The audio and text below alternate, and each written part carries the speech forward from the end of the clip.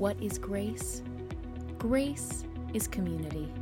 Grace is passion. Grace is for everyone. Today we wrap up our series on Moses. We've spent the summer exploring the book of Exodus and the unfolding story of God choosing Moses to lead the chosen people of God from slavery in Egypt to freedom in Israel. Exodus doesn't quite get to the end of the story, though. We'll have to explore another time when Israel enters this promised land. Instead, Exodus ends with the glory of the Lord filling the tabernacle. We're going to hear about the tabernacle from Sal. A little bit of the story shows up earlier in Exodus 33, where Moses sees God's glory, and every time he enters the tent of meeting, God is present. Now the tent gets an upgrade. It becomes the tabernacle where God will reside. Let's hear about it in Exodus 41 through 15. Hear now God's word. The Lord spoke to Moses. On the first day of the first month, you shall set up the tabernacle of the tent of meeting. You shall put in it the ark of the covenant, and you shall screen the ark with the curtain. You shall bring in the table and arrange its setting, and you shall bring in the lampstand and set up its lamps. You shall put the golden altar for incense before the ark of the covenant, and set up the screen for the entrance of the tabernacle.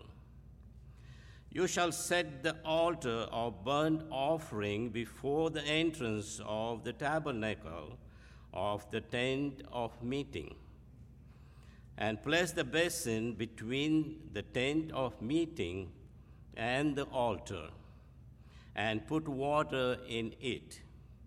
You shall set up the court all around, and hang up the screen for the gate of the court.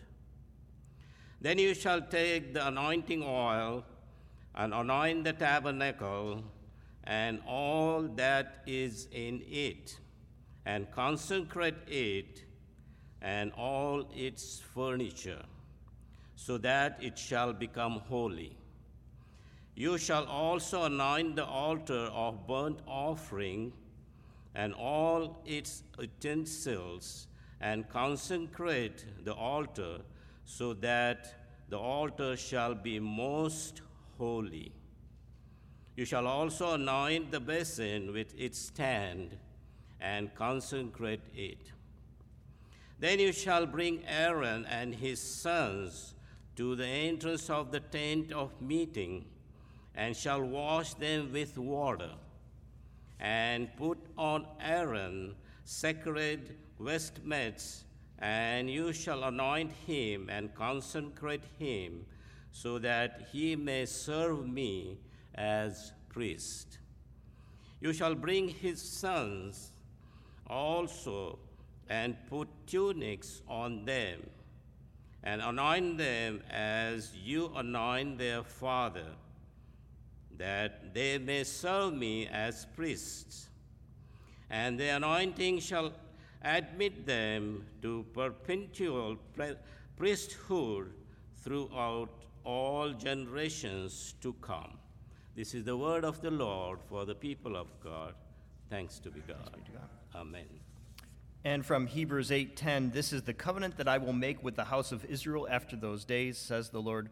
I will put my laws in their minds and write them on their hearts, and I will be their God, and they shall be my people. Let's pray. God, may we be an inclusive community, passionately following Jesus Christ. Open us to your divine presence today. Speak to us here in this place. May the words of my mouth and the meditations of our hearts be acceptable in thy sight, O Lord, our rock and our Redeemer. Amen.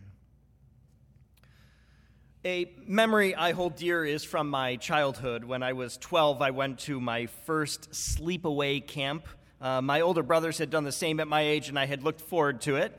I even had some friends from school that were going to the same place as me. This was when I lived in Buffalo, and this camp wasn't in the woods or in the mountains. It was on the shores of Lake Erie. Now, I know when you think about the beach around here, it's always by the ocean, and you should. It's beautiful, and there's lots of entertainment built up on the boardwalks. The sands of Lake Erie have nothing on the Jersey Shore. But Lake Erie is one of the biggest lakes in the world. It's so big you can't see across to the other side, and the waves can be as big and as dangerous as any ocean. The sunrises and sunsets can be just as breathtaking. And for me, it is on the sands of that beach, staring out across the water, that I spoke to God for the first time. Of course, I had grown up praying to God. When I lost something or it was dinner time, my parents taught me to talk to God then, but I did it because they told me to. I didn't necessarily choose it for myself. I hadn't opened myself to God and whatever it was that He had for me in this great big world.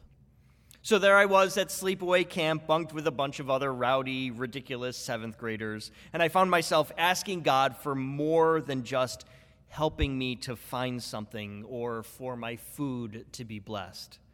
I was asking God to be at the center of my life, for God to be with me and to guide me, and most of all, for wisdom. I didn't want to lead a meaningless life. I wanted the choices I made to mean something. So I prayed for wisdom. In many ways, and often small, imperceptible ways, my prayers were being answered. The biggest was that in talking with God, I felt like God was there, like there was someone or something beyond myself, yet present with me. I bet if we took a moment, many of you could share similar stories of when you felt the presence of God, of when God suddenly became more than just an idea, a concept that didn't have much to do with your day-to-day life. I know the room would be full of stories of these moments. One such story is of a woman who went to church twice a week with her little dog. Every time she would sit in the back of the church, and at the end of the service, there was an invitation to come forward and pray. She would always go to the front of the church to pray to God, and her dog would follow her right up to that spot. Sadly, she was a married woman with an incredibly abusive husband. He was so abusive, at one point, she was beaten to the point of death. There was no law enforcement in this place, though, so the man was never put on trial for what he did. He continued his life, just him and that little dog.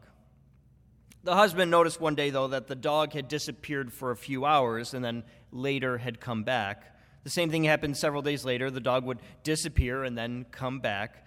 It kept happening over and over. So finally, one of those days, the man decided to follow the little dog. And what do you know? The dog led the man straight to the back seat of the church.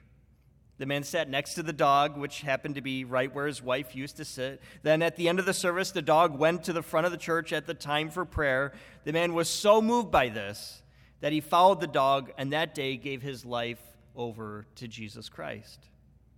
Despite what I'm sure were years of his wife telling him about the Lord, it wasn't until he himself was in that building, in the presence of God, led by a little dog, that God became real to him. For you, it probably wasn't a little dog that helped you sense God's presence for the first time, but many of us have equally amazing stories. Perhaps it was here in this sanctuary or at home in your living room. Maybe a parent, a spouse, or a friend, or even a child helped you know God. I know someone who once was driving through town and a child pointed up to a church and said, "That's our church. That's where we're going to go from now on." And that's exactly what they did. It's been their church now for over 50 years. Sometimes an encounter with God is completely surprising, showing up when you least expect it to. Now, some might be skeptical. You might be saying, come on, can we really meet God? Even if God were real, would God really take the time to show up in one specific place? How is here any better than over there? How can a God who has no body, who can't be seen, be present? Aren't we just kidding ourselves with this stuff? I guess that's possible. I've heard plenty of people, though, who say they have had personal encounters with God. They have spoken to God, or God spoke to them. People have had such dramatic encounters that after being present with God, their entire existence here on earth seems meaningless in comparison. One of my favorite authors is Dostoevsky. He was known to have epilepsy, which caused him to have these incredible religious experiences. He described it once as complete harmony in the world. He said it was so strong and the bliss so sweet that he would perhaps give his entire life for just a few moments of that feeling. One thing is for sure, we as humans are capable of incredible, earth-moving, world-shaking experiences with something beyond ourselves that can change our lives forever. Moses had an experience like this. Exodus 34 describes how Moses came down the mountain with the 10 Commandments in his hand. Unlike the first time when the people were worshiping a golden calf and he broke the tablets with the commandments, this time his face is shining from speaking with God. It's so unusual and so intense, the people can't even look at Moses. Moses has to put on a veil to hide his face. But every time Moses would go to speak with the Lord, he would uncover it. It was as though he was speaking face to face with God. But something is missing in all of this. Moses is with the Israelites in the desert, but they don't have a home. They simply pick up their tents and move wherever God leads them. We've glossed over this in our journey through Exodus, but over and over the people see God at work in a cloud guiding them during the day and a pillar of fire at night. When they were at Mount Sinai, the cloud was over the mountain, and I shared previously that it was very much like an active volcano, thunder, lightning, and the earth rumbles. The people see from a distance the presence of God, and they are scared. They don't want to encounter God too closely. They want Moses to do it for them so they don't die. So Moses sets up the tent outside of the camp. It's far away from where the people are. But here in the story at the end of Exodus, a new thing is happening. The tent is getting an upgrade. The people bring their gold and silver, fancy silks and acacia wood. The best artisans do the work to make vestments for the priests. They build a courtyard and a table for the bread offered to God. There was a lamp and incense and oil. They made an altar for the burnt offerings. And finally, the Ark of the Covenant, where the 10 Commandments would be placed. The Ark was meant to mark the very presence of God. It was called God's footstool, as though he were standing on the ark or hovering above it. All these things come together to transform the tent of meeting into a tabernacle. Later in the book of Numbers, they would say things are different. With these changes, the tabernacle is no longer on the edge of camp. It's moved to the very center. God is, at least symbolically, in the midst of the people. God is right there with them. Later, when Israel got to the Promised Land, they built a temple to replace the tabernacle tent. King Solomon completes it and dedicates everything to God, and as the Ark of the Covenant is put in place, the glory of God descends. It's a cloud just like it was for Moses, and 1 Kings 8 says, "A cloud filled the house of the Lord so that the priests could not stand to minister because of the cloud, for the glory of the Lord filled the house of the Lord." So the picture we get from this passage is that God's presence is palpable. People can literally see and feel it. All these tools, from incense and oil and bread to the ark, were all ways that God became real to the people. Now that is a beautiful thing. But more than one person is going to notice there's something wrong here. God's presence at the temple is great, but there was only one temple. Was God really stuck in that one place? Eventually, that temple was desecrated and completely destroyed. So Israel rebuilt it, which you can read about in the book of Ezra. That's the temple Jesus is at in the Gospels. But again, that temple is also desecrated and destroyed. Did God really intend to have just one place to experience the Lord's presence? In many traditions, pilgrimage is an important part of religious life. If you've never had a chance to visit a holy site, I want to encourage you to do so. Something powerful happens when we dedicate our time and energy to seeing these places. I've heard it a dozen times how life-changing it is, especially when you have a chance to visit a place like Israel, where Jesus himself walked. If you haven't gone, do it. Let the pilgrimage enhance your spiritual life. And perhaps the Jewish temple is meant to do something similar. Even Jesus visited the temple in Jerusalem during the Passover feast. But there is something else happening throughout the Bible, too. The story of Moses is the beginning of the people's discovery of God's presence. And later, after the people turn away from God, the prophet Jeremiah declares that God will abandon Israel. They are faithless, so the temple will be destroyed. The same is true of any holy site. Even this beautiful church, as important it is to so many people, isn't the only place to meet God. This church can neither hold God nor contain the Lord's glory. God is too big. Even those other holy sites like the temple in Jerusalem or the Vatican where Peter and Paul are buried, that's still not enough. I think of the people who say, I don't really need church. God is out in nature, so I go there to meet with God. Well, at least that acknowledges the grandness of God. But still, we fall short when we are trying to meet God, to go somewhere to experience the Lord.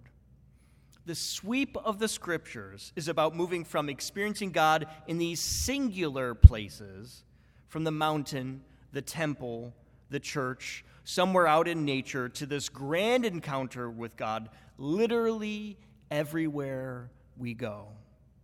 The book of Hebrews 11 describes how all these people of faith had lived and died. They were called from a safe place to a dangerous one, from the familiar to the brand new. They longed for this new place described as a better country. They longed to be with God in a permanent way.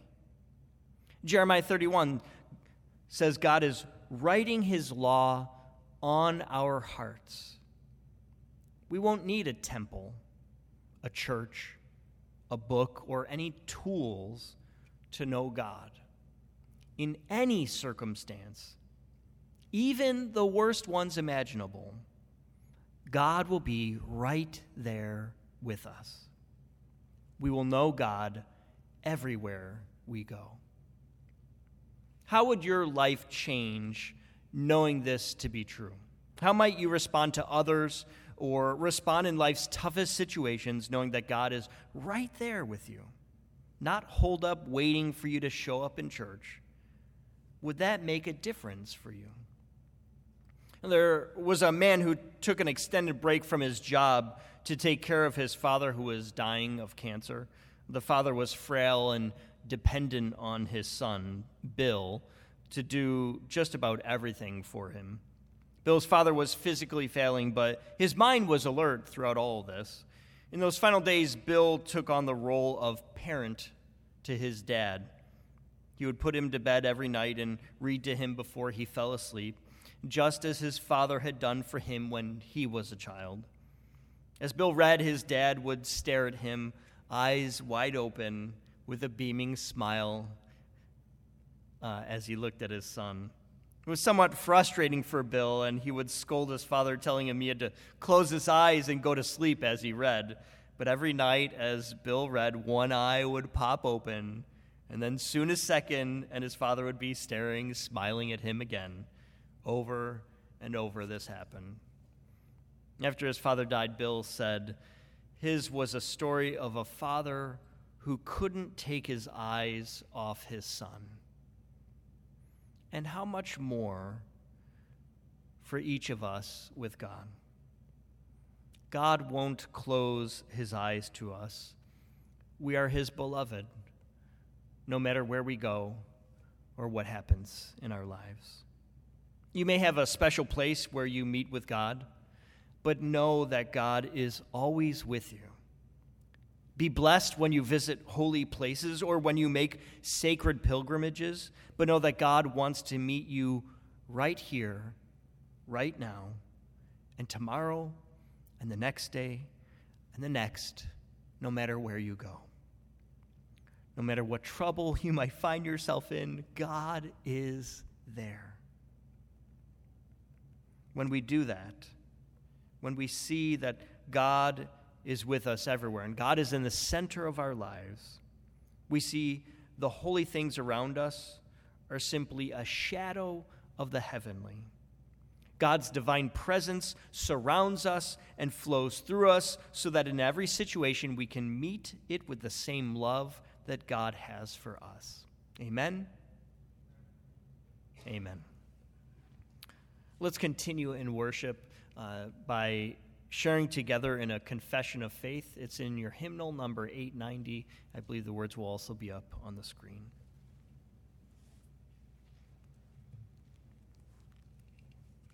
Let's join together.